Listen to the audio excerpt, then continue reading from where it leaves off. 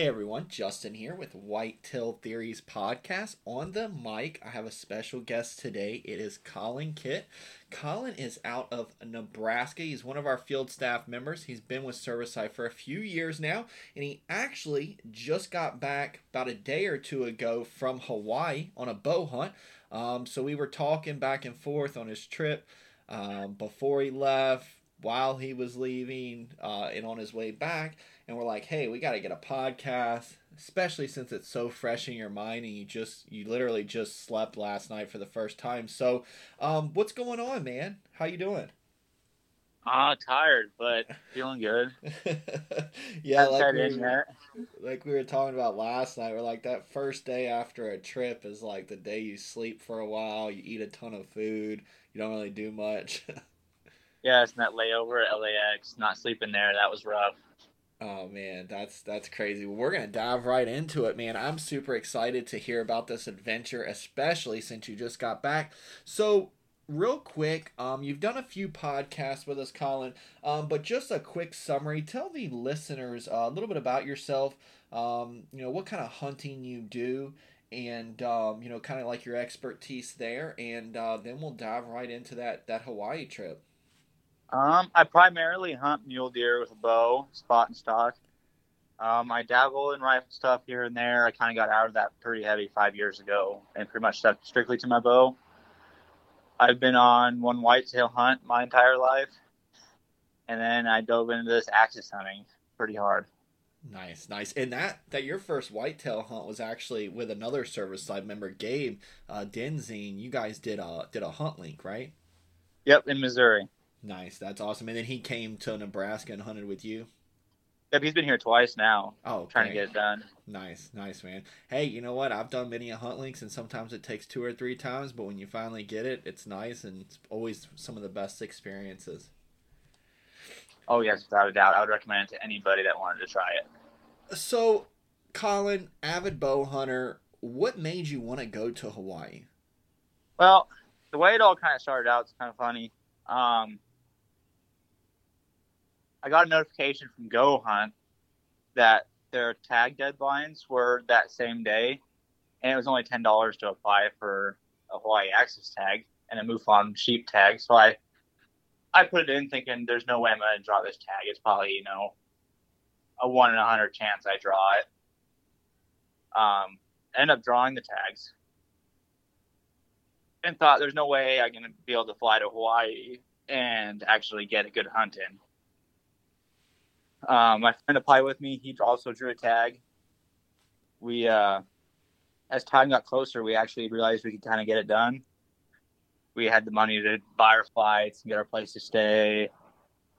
But our only problem was we didn't apply as a group. So in Hawaii, you can actually apply as a group, so you all get the same season, because they don't have a deer season like we do, like in the main 48. They're actually split up to like a 4-day session with like 60 other hunters. And they split that up throughout the year. So not everybody sees it at one time. Oh, I got you. I mean, that's similar to Florida. That's how our hunting is. You get, anywhere from a 2 to 3 to 4 day quota permit for a certain area. They only have a certain amount of hunts, or you'll get a week or two. But it's varies. You can't just come to Florida and public land hunt, not at the beginning of the season. So when we priced out tags, but when we realized that, we didn't think we could go because we drew different dates. But I got into contact with a guy in Hawaii that I met through a mutual friend that actually just moved to Colorado from that island I was on. And you can actually hunt. Half of the island is owned by one company, which would be the Pineapple Brothers. They own one half of the island. And you can actually hunt their private side of the island year round. You just have to pay sort of like a trespass fee. Oh, okay. With a rifle, it was like $364 for a day of hunting. But for a bow, it was only $100 for the whole year. So that's when I decided I was hunt the private side of the island, pay my $100 for the year, buy my hunting license, and I'll just go over there and bow hunt, and he could do his rifle season. So far we're at what, a $10 tag. I'm just trying to keep track of the price here. We got a $10 tag to apply, and then it was $100 a day to bow hunt. $100 for the year. Oh, for the year. So you're at Yep. $110 right now. Now, what were you looking like as far as your flight? Now, obviously, flights have drastically changed. Yeah. I was So our flights skyrocketed as soon as we started looking, and so we booked them as soon as we could. It's a little over 1,000 a piece for our tickets. okay. So a little over 1,000, and then that was the now that was probably was that the most expensive part of the trip was the logistics to get there. Yes, that is by far the most expensive. All right, so about $1,000, and then it was $100 to bow hunt it for a year, and then now, I mean, the good thing about the bow hunting it for the year is, there are times where you can get those cheap Hawaii flights where they'll be like, hey, for this weekend only, you can, for a couple $100. So at least that kind of opens the door that if airlines do have any cheap flights, Yeah, you'll you're be able to free to go go back. back for the whole year. That's legit. Now, we had talked on the phone since we're kind of talking about expenses. Um, you know, Obviously you're an avid bow hunter, so the price really didn't. That wasn't really your deterrent or anything like that. You wanted to bow Yeah. hunt anyways, but as far we talked on the phone about you also had some hidden fees. Kind of, if you could, just off the top of your Okay. head, what were some things you had to pay extra for? So you can't camp on the island if you're hunting. It's actually illegal. You can't camp with a weapon. So you have to book a place to stay. Now the only hotel there is about $2,000 a night because it's a Ooh. resort. So you have to rent kind of like Airbnb style, except there's no Airbnbs. You just have to talk to enough people there that you get names and numbers to call. And you can't rent vehicles there because the only vehicles they have renting are not allowed to be hunted with. So you have to also rent somebody's private vehicle. So for us, we got lucky and we found a guy that was the cheapest by far. We actually stayed in his garage in cots, but she had like a bathroom, like a shower in there. So it's like a little cabin kind of thing. That was only $40 a night. Oh, nice. But to rent a pickup, the cheapest we found was also him, and that was $130 a day. Now, to And rent the pickup, so you couldn't, what, you had to just go, like, get bussed out there in the pickup and then come back, or? so we landed at the airport. There's a little tiny airport. You take a little bush plane in there. He actually left that pickup at the airport for us and told us where the keys were, and then we just drove to where we were staying and then started hunting immediately. Oh, nice. Okay, cool. And you were there for what, a week? About a week, yeah, the 1st to the 9th. All right, cool, cool. So man, so let me ask you that. I mean, you're talking about, speaking with locals and, a lot of stuff that probably wasn't, I guess, foreseen before. How did you go about like doing that? Did you do it over the internet or did you just do it when you got there? Um, Everything was pretty much worked out before we got there. So my one contact that I gained in Hawaii was a lifesaver. And then he gave me some numbers, and then you just keep calling places until you get the names and numbers you need. So I mean, we had weeks of work before the hunt of just nonstop calling people, Oh, okay, I got you. just trying to get everything lined up. And then it's also very hard because it's a new hunt to non-residents of Hawaii because it used to be just for residents only could hunt the island. So a lot of this is pretty new where the regulations are very hard to read. Onyx isn't exactly updated over there, so you can't see your units on Onyx. They have these little printed out paper maps that you have to kind of draw your lines on Onyx to where you're pretty sure your unit ends. So, I mean, hopefully that'll get fixed in the future. They're kind of talking about it when I was asking. But it's such a new thing that there's a lot of things that made you feel very iffy. Right, right. No, for sure, man. I mean, that's kind of hard to get real close on a boundary line when you, especially, I know it's still a United State, but it's an island in the middle of nowhere. So, like you mentioned, and you can't camp with weapons, you can't hunt with vehicles, you can't. It almost sounds like it's more of a vacation, catered to vacations and such than to Yeah. hunting. Well, there's two big resorts in the island. They're owned by the same company, the same resorts, but there's different areas of the island. That's that island's main thing. So, like, this hunting thing for non-residents is super new.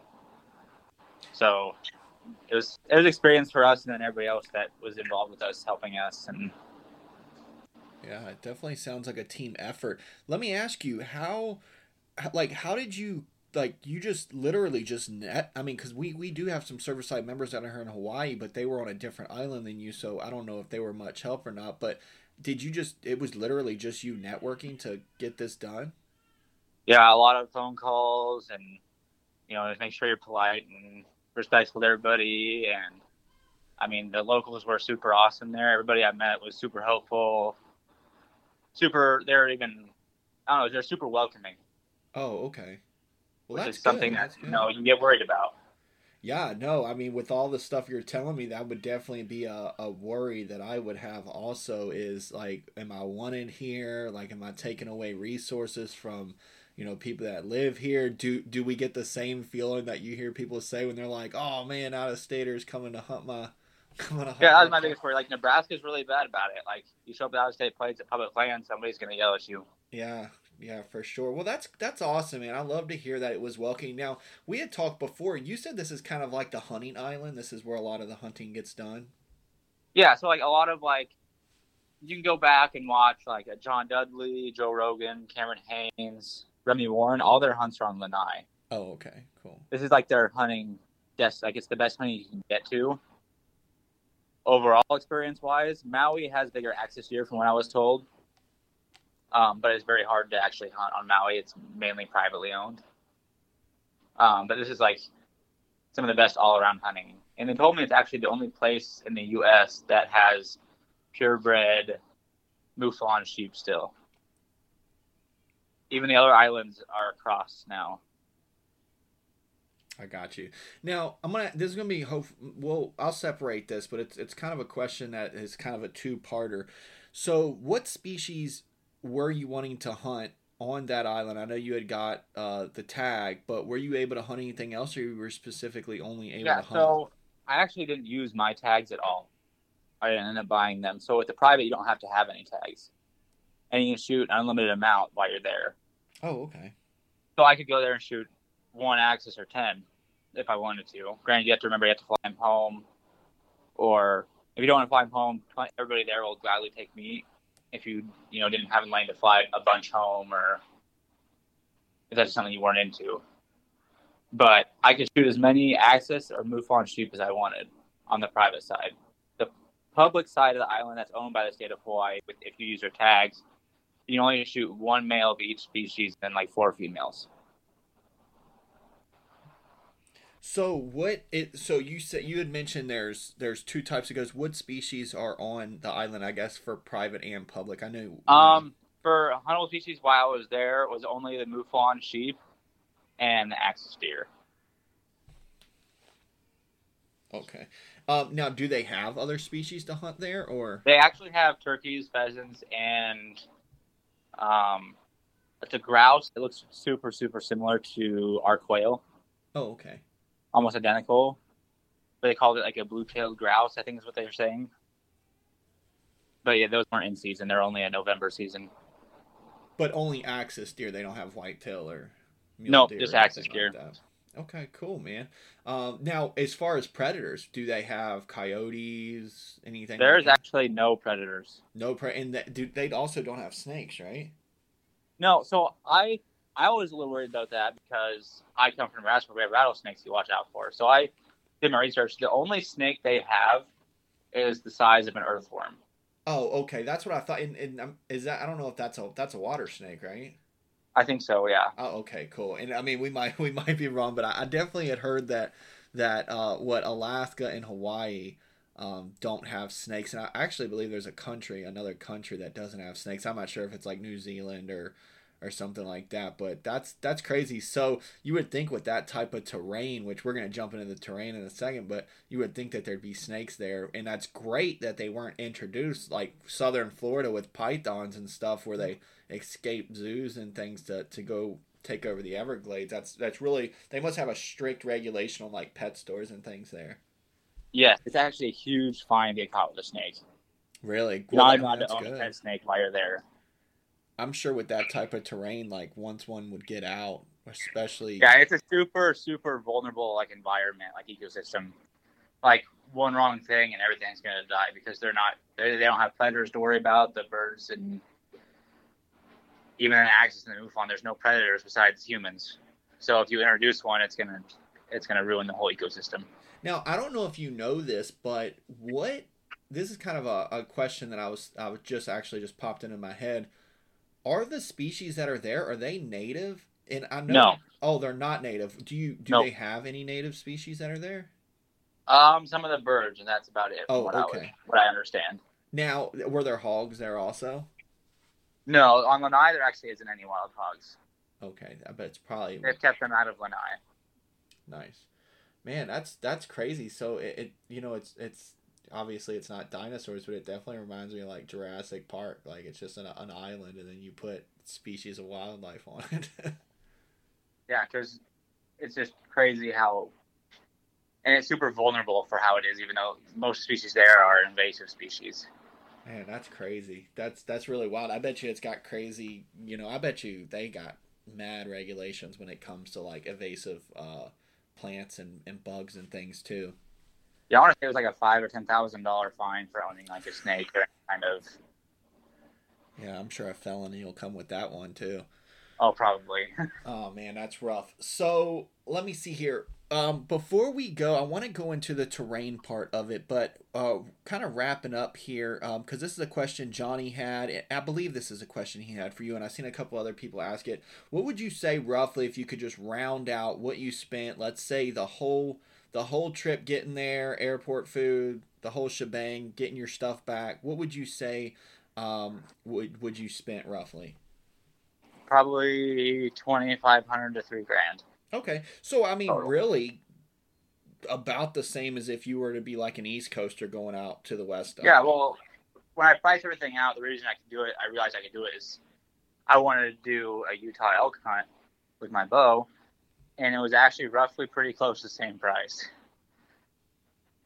And what's wild is you have less logistics to get to Utah than what you do to get to Hawaii. Yeah, I could have just hopped in my pickup and drove down to Yeah, Utah. that I mean, you could have did that. You could have did a train, bus. I mean, you could have did definitely a lot of options. I mean, Hawaii, it's bush plane, and then you had said also that when you got there, like getting the meat and stuff back, you had to like buy like coolers and things wouldn't fit on the plane and stuff.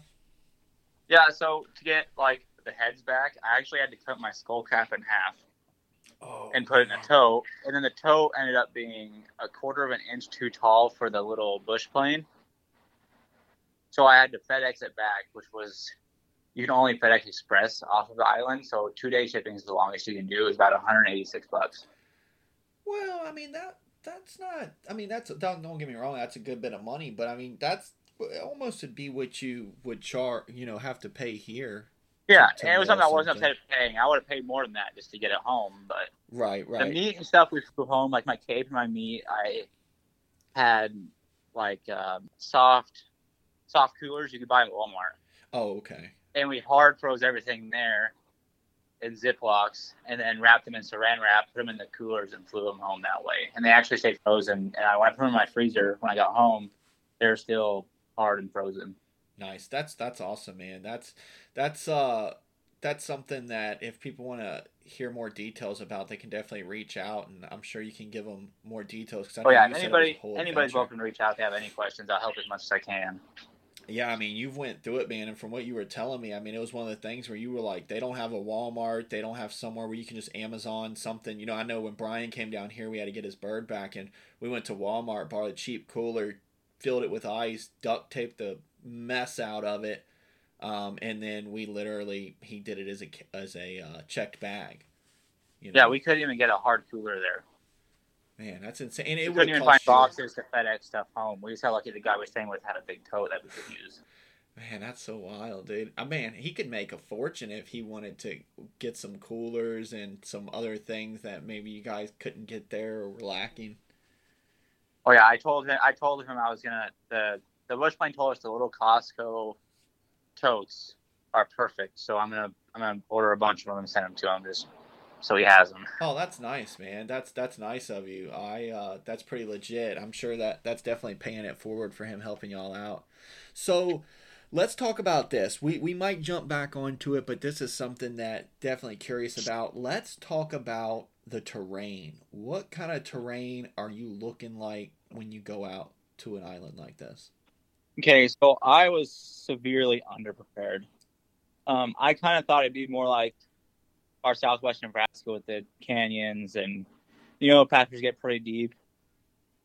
I didn't realize when I got there, even flying over it, I was like, okay, this isn't so bad. Looks a little open. There's a lot of brush and stuff and trees. But when I got boots on the ground and actually got in there to hunt, it was like actual mountains. Like it was straight up and down shots, super all the volcanic rocks. So as you're on the edges of these cliffs, and the rocks are flying down. And I mean, if you took the wrong step, you're going down, and I don't know if you'll get back up. Oh my gosh, man. That's rough. Now, when you prepared for this trip to go out there, were you just kind of like, hey, I'm going to wing it? Or did you kind of like look to see what the terrain was like? I kind of tried to look and see, but I watched as many videos as I could find, but nothing showed that it was that severe. Yeah, And it even in looks the like. pictures and videos I took, it doesn't look that severe. Yeah, it looks like from pictures I've seen, it definitely looks like it's um like almost kind of out west, Colorado, Yeah, Rocky Mountain ish. nothing crazy. You could walk up and down it pretty easy, it looks like. But I have one short clip of where I'm ranging a deer down in the bottom. And looking at the video, it looks like, oh, I could just walk down that. That's just fine. But when I was ranging, I remember looking over the edge, and it was just like straight. And I Dang, was like, man. if I have to move down, I can. I have to loop all the way around. Now, when you guys went out, you said you did like a lot of solo hunting, right? Most of my hunting while I was there was solo. Because I know you said the guy that you were with, he was gun hunting, and then you were bow hunting. Yeah, I went with him the first couple of days. We hiked way back in there and got him his ram, and he was kind of struggling to find a good axis buck. So I was like, okay, I'm gonna go hunt now so that I have time, because I didn't realize before I got there, but when I was there, the guy told me it's only a 3% success rate for a bow hunter. Ooh. So I realized I needed more time than I allowed myself to originally. So I went out solo, which we weren't going to originally do because it's a little sketchy out there. But I figured if I had best chance of getting it done, I needed to get out and go. Yeah, well, at least you didn't have to worry about snakes or gators or anything. At least Yeah. you just had to worry about monster jagged volcanic cliffs and things like that. One extreme to the next, it seems, huh? Oh, definitely. And at least I don't have to worry about coyotes after I kill something. So let me ask you this, man, and this kind of pertains to this terrain question. If you could go back now to you booking your flight and you had time to prepare, what would you have done physically to probably help you to be? I mean, you were successful, but let's just say for it to be less painful is how we'll go with it.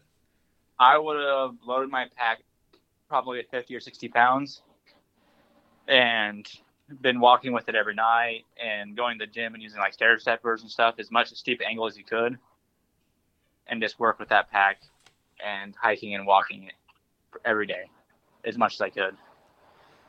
That's what I hear too. I've done a lot of backpack hunting, backcountry backpack hunting, and that's what everyone says. They're like, literally, like, people will be like, do this exercise, do that exercise. And at the end of the day, it boils down to the stair machine or stair stepper or inclined treadmill or anything with the incline where you're going literally, up and down, or the walk around every night with your pack, even if you live in flat terrain, 50 pounds, 60 pounds in it, constantly walk to get your body accustomed to carrying that. Because I mean, people don't realize like you're using muscles that you don't typically use, just like when you work out or do a type of work or anything like that that requires the same movement.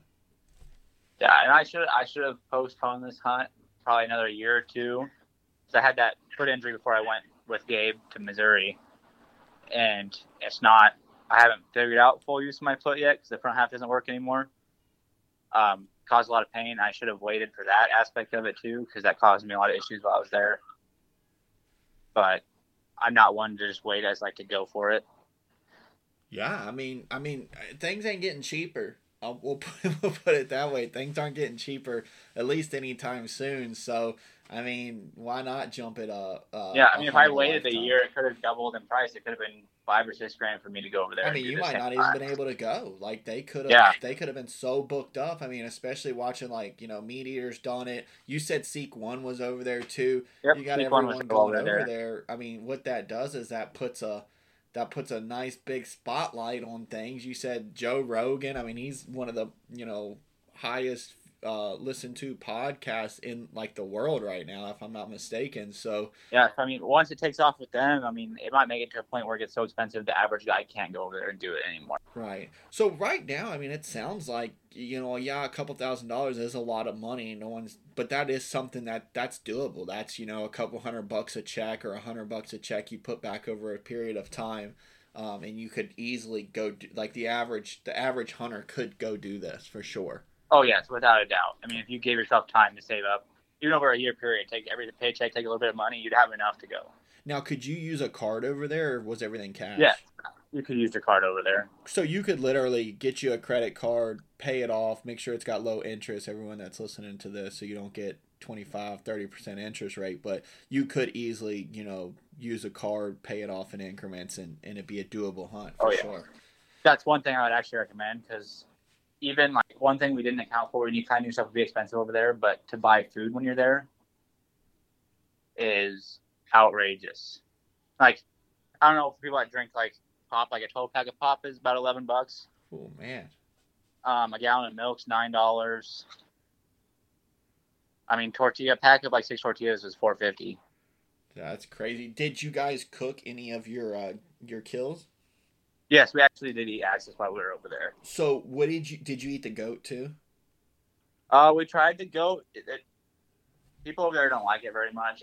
You have to put it in the roast. The roast is about the only way people eat it over there. Oh, I got you. Okay, that makes sense. But I mean, there you would just have to cook it something that's not as much like time sensitive. Now, was the axis deal, was that similar to mule or white? I would take an axis deer over any kind of deer, elk, or buffalo I've ever eaten. Really? Tender and everything? Tender. There's no gamey taste. Nice. Super easy to cook. It's got good flavor. It takes seasonings really well. Legit, man. Well, since we're talking about axis deer now, we might as well jump down that rabbit hole. We're kind of jumping around here, but it's an exciting topic. You had mentioned like maturity. So what do you like? What can you kind of just tell us? I know axis is what you were after. What were you were you looking to just shoot something with horn? How do you look at maturity as opposed to how you look at it with big game in the States? Yeah, so it's kind of weird. It's like a good mule deer here is anywhere from that 4 to 6 range is when they're, their top maturity. Sometimes they get bigger after that, but a lot of times they'll go into a decline. When I went over there, I was just like, any decent axis buck. I didn't want to go and shoot a spike, but anything that had some fronts, and I was preferring something that had, the top forks that they get. Like anything that's semi-decent, I'm going to shoot because I wanted to take every opportunity I could. I didn't want to sit there and pass deer all week and then not shoot one. Oh, yeah, for sure. Dude, I'm going to Hawaii. I'm shooting whatever's legal. Don't get me wrong, I'd love a trophy animal, but I'll get you there. I understood now why it's so hard to find a mature axis, because they actually don't reach their peak until 8 or 9.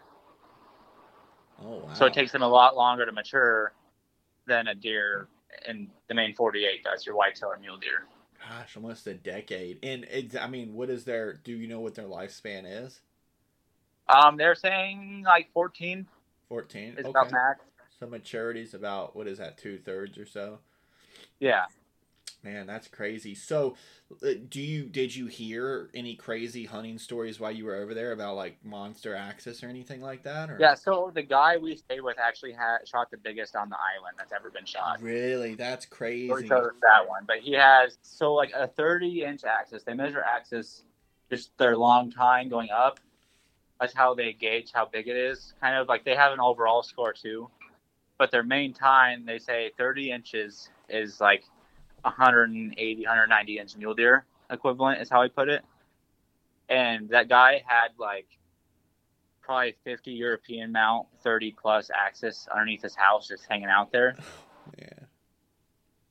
I mean, he has big animals. Dude, that's crazy. I mean, living out there, that's pretty legit. You definitely made a good friend. They can hunt year round and shoot them whenever they want. You made a good friend too for life, man. Especially if you hook them up with a little bit of stuff. Yeah, because he actually had to FedEx our stuff home for us. We made the shipping label and sent him the shipping label for him to do it, and he actually put extra sheds and a ram skull that he actually shot. And he has a YouTube video. He has YouTube and Instagram and stuff. texted a YouTube video of him shooting that ram with his bow, and he sent that head home with me. Oh man, that's legit. Do you know his handles and stuff? Yeah, I can actually. Well, when you post podcasts, you want to put them on there. I can Yeah, for link. sure. We might as well. We'll give him a shout out, and you can send him this clip. And what are we? We are 30 minutes into it, so you can tell him about 30 minutes into it. We give him a shout out, but no, we definitely will throw his handles and stuff in the. Sounds like a great guy, man. Sounds like a person in the hunting community that you love to meet and exchange stories and experiences with for sure. I mean, that's. I don't think without him, I would not have probably been successful. Oh man, I mean, that's he was a legit. huge impact for helping me out there. I was so far out of my realm and knowing what to do. And I was actually with him the morning. I went hunting with him that morning when I shot my buck. Oh man, that's crazy. We're gonna have to. I'm gonna have to mail you a couple decals and stuff. You can throw it in his box that you're gonna send him. Yes, I will do that for sure. Awesome, man. Well, that's legit. I love hearing stuff like that, especially you kind of going into their stomping grounds and him being a pretty avid hunter himself. I mean, that definitely says a lot about him for sure.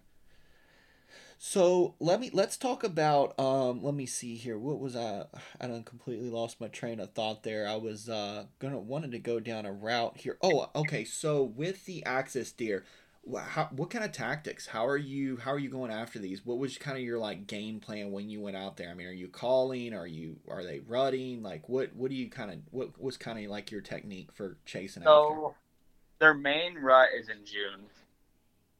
When I was there, they were kind of in a second rut. Some of the bucks were, but not enough to do any calling because you can actually rattle them in. A bunch of people advertise like they have axis buck calls. They kind of roar, but the guy that I was with, one that helped me, said that don't buy those and they don't actually work. But rattling will work, but there wasn't enough of them in the rut that we could do that. Okay. Well, I'm definitely. So it was mainly all spot and stuff. We'd go in these tall bushes that are about 5 foot tall, and you slowly move through them until you find something bedded down. Say it's anywhere from 30 yards to 500 yards away from you at that point. Legit. And you have to fully sneak them. And I thought, being an avid mule deer hunter where I spot and stock everything, I was like, okay, that's going to be up my alley. I can probably get that done. Right. But I did not realize that axis are about 30,000 times more skittish than like a smart whitetail even. I was gonna say sounds like right up your type of hunting. I mean, that's kind of hunting you do in Nebraska. So what? I guess let's go down that route. What would be something if you could go back that could have helped you prepare better for that? To know not to shoot at an axis that knows you're there. Oh, I got you. Okay. So, like even like my release clicking onto my D loop would spook deer. Just that small little click. Now, do you feel like just because they're a evasive species that's been put there, and then they're literally getting hunted? Because I mean, if someone's not on the island for the resort, they're on the island to hunt them. There's really only two reasons they would be there. Do you feel like it's that pressure, or? I think a lot of it's pressure because they are hunted year round. So they're super aware to everything. They're super tuned in.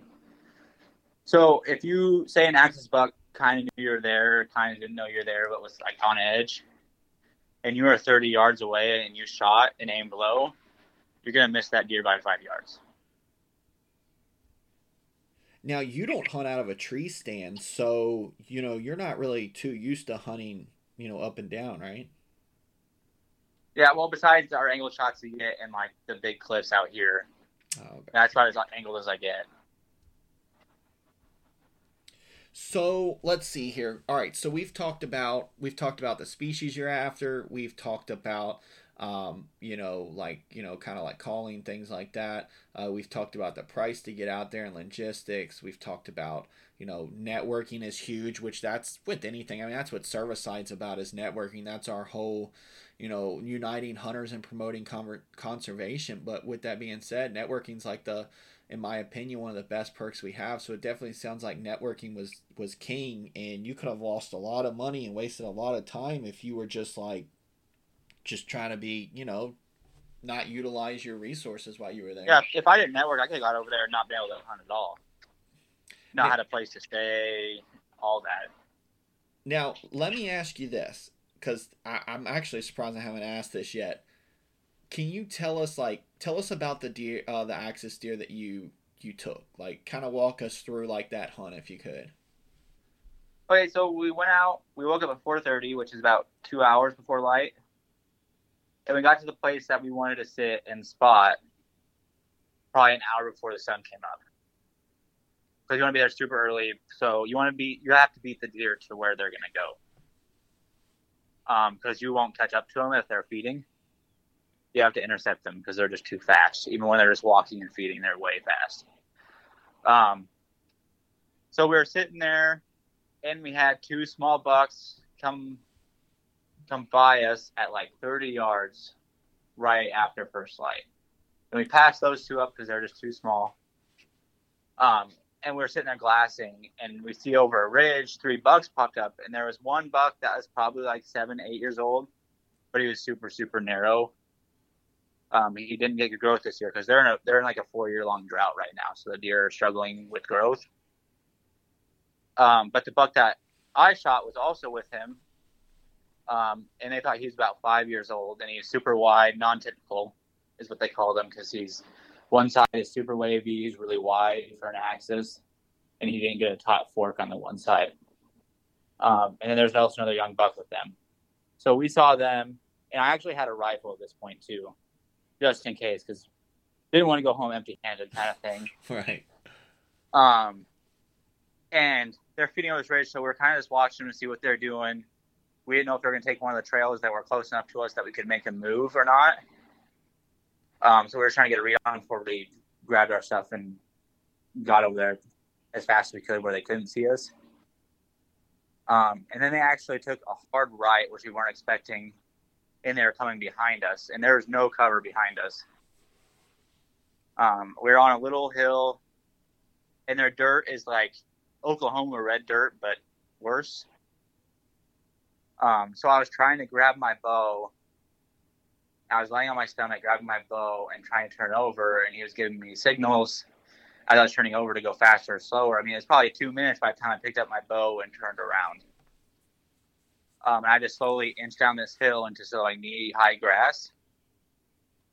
And I get to the bottom of this hill, and I drew my bow laying on my back with my bow to the side as I was laying down. And the second buck, my buck was coming in first. The second buck at that point had us pegged, staring right at us. So we were like, okay, there's no way I'm going to get this shot off. And my buck went behind a small tree. I was like, this is my only chance I'm going to have to draw, whether it spooks them or not. So I drew back and slowly sat up. And I was probably drawn back for a little while. It was painful trying to draw back laying down. Oh, yeah, I bet. And to slowly inch up, trying to stay at full draw. Yeah, I've never even heard of that. And my buck walked out from the trees, and he was at 57 yards is where I had him ranged. So I ranged the little trail he was on. And he walked in, I put my pin. So he told me, I would have, if he wouldn't told me this, I probably would have lost a buck at some point. You actually don't want to put it behind their shoulder, because their stomachs are so much bigger, it pushes their vitals behind their shoulder. So he told me to actually punch it through the shoulder. Because the bone, they don't have strong bones, so an expandable broad head and a light arrow will still go right through the shoulder. So I put it on the shoulder, which felt really weird. And when I hit my release, as soon as my string started to go, that buck looked right at me like he'd already heard it. Oh, man. And I watched my arrow hit about that 30 yards from him, and I watched him start to duck. And so I was getting kind of worried. This all happened it only takes a split second for an arrow to go from 57 to the target. But it all just go in slow motion, it felt like. And he actually ducked and spun into my arrow, which then hit him in the neck. So I wasn't super happy about that, but we grabbed another arrow out of my quiver, and they couldn't see us when we dipped down, so we sprinted and slid underneath a fence and got back up there. And he was still, I think, only 20 yards away at that point, and I put another one in him right behind his armpit, quartering away.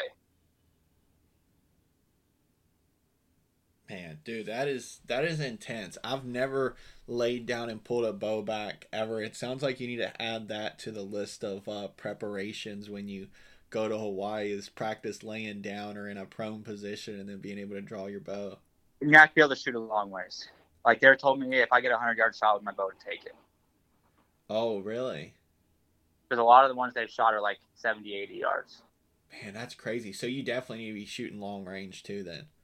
Yes, I definitely recommend like a slider sight. Like I shoot a Spot Hog Fast Eddie, 2-pin.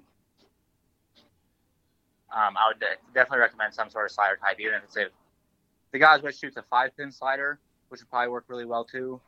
But you definitely need to have something that is movable so you can go past that 60.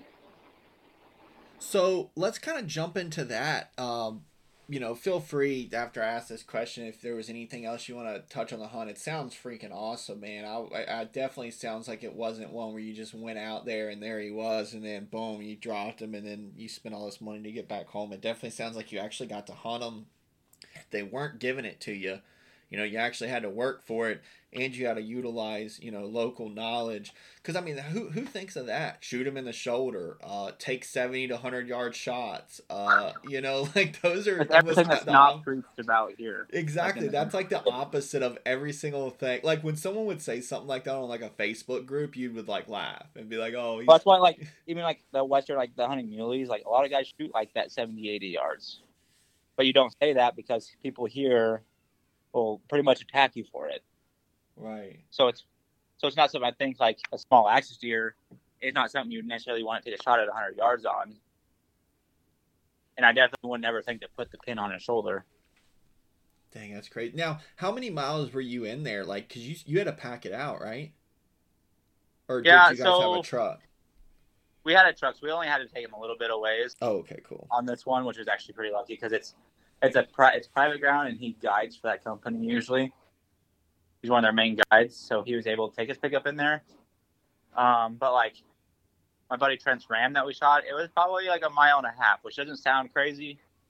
I mean, that was like 4 or 5 times going up and down that really steep stuff. Yeah. So, I mean, it's a lot longer than 1.5 miles. I've seen some of your videos on that. Now, how was that? Was that pretty cool too with the goat, or with him taking that? Yeah, they're actually very, very small. So I don't know people that know cattle or not, if this is the best way to have it. So like when you work your calves and you're like branding calves, they're about that size. Wow. Like a 6-month-old calf. Like they're not much. Like I could grab the front legs and the back legs of that ram and just pick it up. Oh man. Well, I mean, I guess that's cool when you're that far in and you gotta pack it out. And you said you could kill unlimited amount of rams. Yeah, his rifle tag only let him have 1 ram and 2 ewes, but on the bow side, on the private side, you can shoot as many as you want. Nice. Now, real quick, since we were talking about rifles, I'm just curious, and I wanted to get this question in here. Was it like, did you have to jump through a lot of hoops when you guys took firearms over there? Actually, not really. So we had to obviously do like the TSA locks on the case. Right. But it was actually really smooth the whole way through. You have to sign your papers. They obviously did all their background check stuff. I mean, it didn't take us too long. They're super good about it. Another surprise thing that caught us is we actually had to register the gun when we got to Hawaii with the police department with a money order. You couldn't do a cash check, a card. It had to be a money order. Dang, man. So we had to call home and have a money order sent to the police station within 48 hours so that he could go check in his rifle. And do fingerprints and a background check. It's actually registered there now also. Well, I guess that's good if you guys ever go back there. Now, would that also, I mean, any type of weapon, if you were to go back with your concealed, you'd still have to re-register? Yep. Okay. And you have to make sure to take all your ammo there because you can't get ammo there. Oh, really? Now, do they sell firearms there? Very rarely. The guy that we stayed with is trying to get a new handgun for a Montana hunt he's going to do for a bear hunt. And he want to get a handgun, but he has to actually order it from the main 48 and jump through a bunch of FFL hoops. Dang. And it'll cost him about 3 times as much. Are you guys gonna try to? Is he gonna come try to get on a muley out there with you? Yeah, he's thinking maybe next year or the year after that he wants to come to Nebraska and try a muley. So Dude, I told him anytime he wants to, he's welcome. Dude, talk about a connect, man. That's awesome. That's one of my favorite things about hunting is the people you meet along the ways, especially when you meet that good one. You know. Well, yeah, and then like after we got my axes, we got it back to the house because we actually cleaned it in his front yard. Like we didn't gut any of the animals we shot there. We actually caved them out on the ground and cut meat off. But all like the people walking through the neighborhood, they all stop by and tell me congratulations, fist bumps and hugs, and nice. Like they're all super supportive. That's awesome, man. Like I probably hugged the guy I was with we probably hugged 10 times before we actually took a picture of the deer. Dude, that's what I like, man. That's what I like to hear. When I go on hunt links, that's how it is. I went on a hunt link last year in Ohio, and I was expecting to go back to my hotel room and just be alone for the evening. My host was like, "No, man, you're coming to Thanksgiving dinner." And I'm like, "What?" And I literally went and had dinner with like his grandparents and was hugging his mom and his cousins and all that. And I'm like, "Man, this is like what hunting's about. Like no one's turning up a nose or That sounds like when Gage came out here, he had Thanksgiving with my family. Dude, those relationships are crazy, and these people aren't even in servicide. So I love to see that, because that's what hunting's about right there. That's culture and community, man. The killing and the sportsman part of it, that to me, that's all secondary to that culture. The relationships and experiences you get with people, I think, are the most important part of hunting to me. Yeah, me too, man. That's what keeps you around. Because I was talking to who was I talking to? I think I was talking to Hunter Ferrier, Spring Legion. And he had mentioned, he was like, no, I tell you who it was. It was Muscadine Bloodline. It was Gary Stanton, and he had said you'll get people that they'll go out, they'll buy their license, they'll kill a bunch of stuff. They don't get to experience that culture and community. They get bored of hunting, or they feel accomplished, or they're done with it.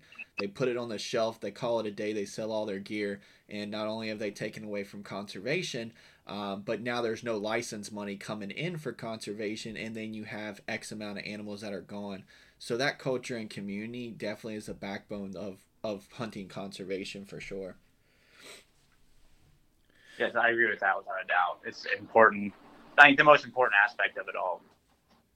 Now, I think I asked you all the questions that I had. We're going on about 47 minutes, almost 50 minutes. Do you want to touch on anything that maybe I forgot to mention? I know it's a lot to cover in an hour, but, I wanted to give the listeners a good, honestly, man, the only thing I've ever seen about Hawaii was on Meat Eaters. So that's where I was kind of like, hey, I think this would be great to do a podcast on, from somebody that we know personally. And, you're not an actor or anything like that. So we definitely get that real perspective. Yeah, I mean, just if somebody's going to go do it, and especially with a bow, with a rifle, it's super doable, I think. Like, most people go there and get at least an animal down. When you can shoot longer, it's quite a bit easier. You're not bashing rifle hunters. Like, it's still a challenge. Right. No, we get it. I mean, taking a 300 plus yard shot though is different than taking a 70 yard with a bow. I mean, you even said he ducked as soon as they're so finicky. I get it. Well, even I was talking to Lee from Seek One, and his ducked his arrow at 30 yards, and no chance of it hitting it. Dang. Did they end up getting anything while you were there? They got 2. Nice. Him and Drew both got one. I think they use rifles for theirs, and then they're on the main island of Maui now, hog hunting, I believe. Nice. And did you know they were going to be there, or is that just random? No, I had no idea. The guy just said, I talk about my connections I made with guys that come out here to hunt, and he actually came back out and knocked on the door. And I'm like, hey, what's up, dude? And he's like, well, I saw you in some Nebraska videos. He's like, so you know these people? And I was like, yeah. And he's like, well, I have these people coming out this weekend, and they say you guys have a mutual friend. I didn't know who it was. And he told me Seek One was coming out. I'm like, oh, yeah, they out with, Chris and another friend, Andy, that knows them. So, it's crazy how it just happened to line up at the same time. Nice. That's legit, man. And you said you liked them? Oh, super humble guys, great guys. I mean, watching their videos, they're all about the experience and relationships and, very religious, like thank God about everything, and it's just, they're the same way in person, which is really refreshing to see that because, some people can put an act on for a camera.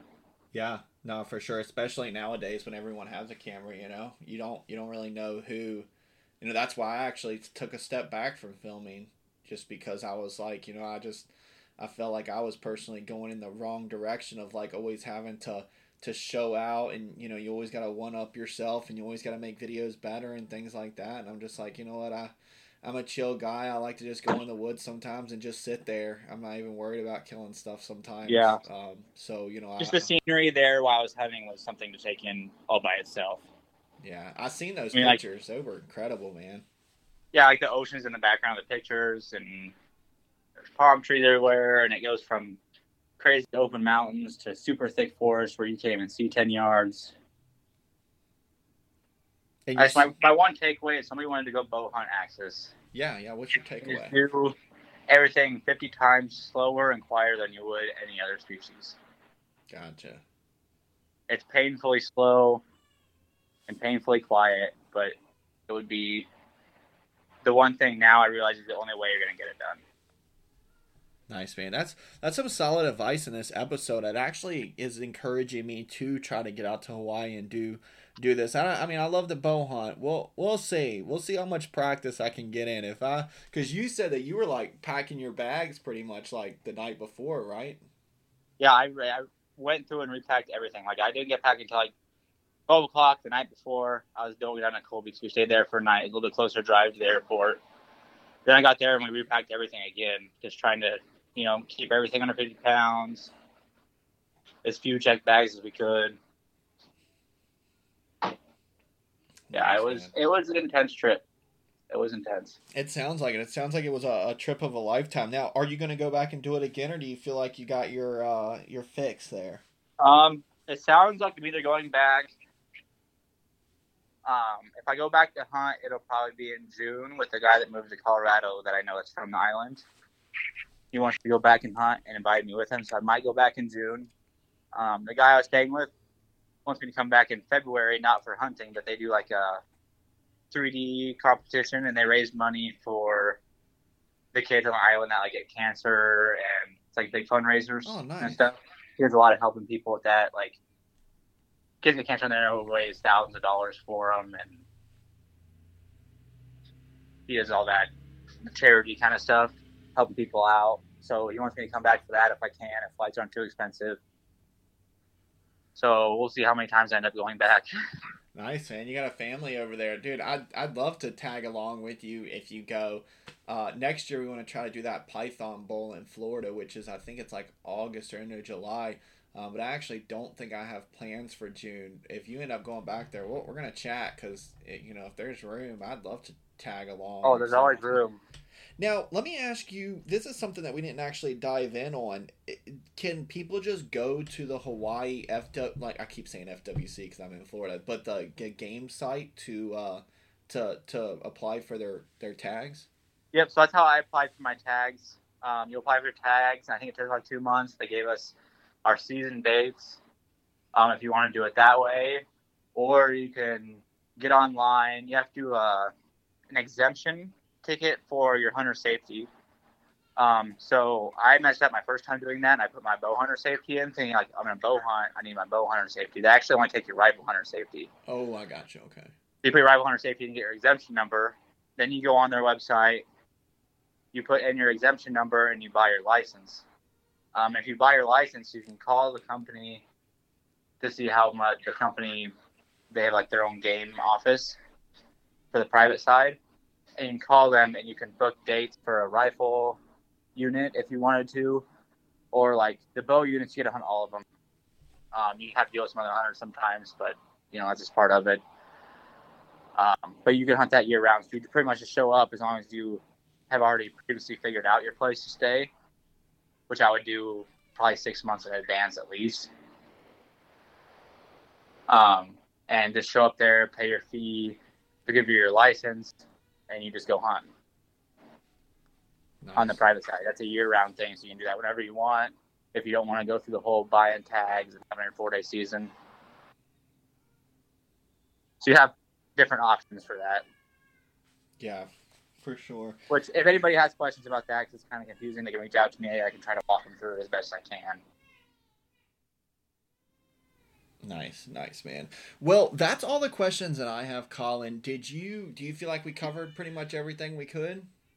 Yeah, I think so. There's so much, you could probably talk about it for days.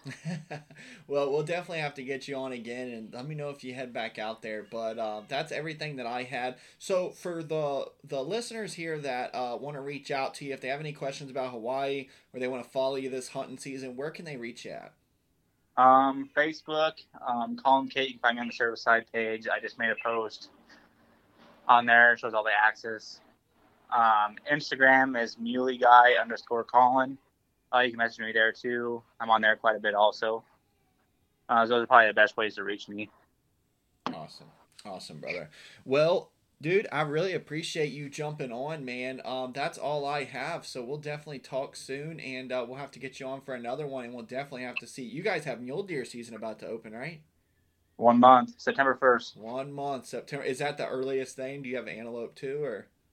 My antelope opens about the same time here. About the same time. So. But I'll do an antelope hunt in October. And I think is it? I mean, you guys don't have elk there, right? But do you? Are you? Oh, we have a bunch of elk here. Oh, do you? Yeah, but to draw a bull tag is a once in a lifetime tag. Oh, have you drew one yet? Not yet. Well, we're gonna get you back on, man. Next month we're gonna be doing a lot of stuff bow hunting. I'd love to get you back on, especially as an avid bow hunter. Maybe we can talk a little bit more about your expertise. But dude, great trip, man. That was awesome. I loved hearing about it. Hopefully the listeners did too, and definitely opens your eyes to a different perspective of hunting. And it's definitely something I personally am gonna have to save a little money back and try to do it at least once. Perfect. Thanks, man. Thanks for having me on. I'm glad to talk about anything people need any advice on. Awesome. Well, you guys are listening to the Whitetail Theories podcast, and we will see you on the next one.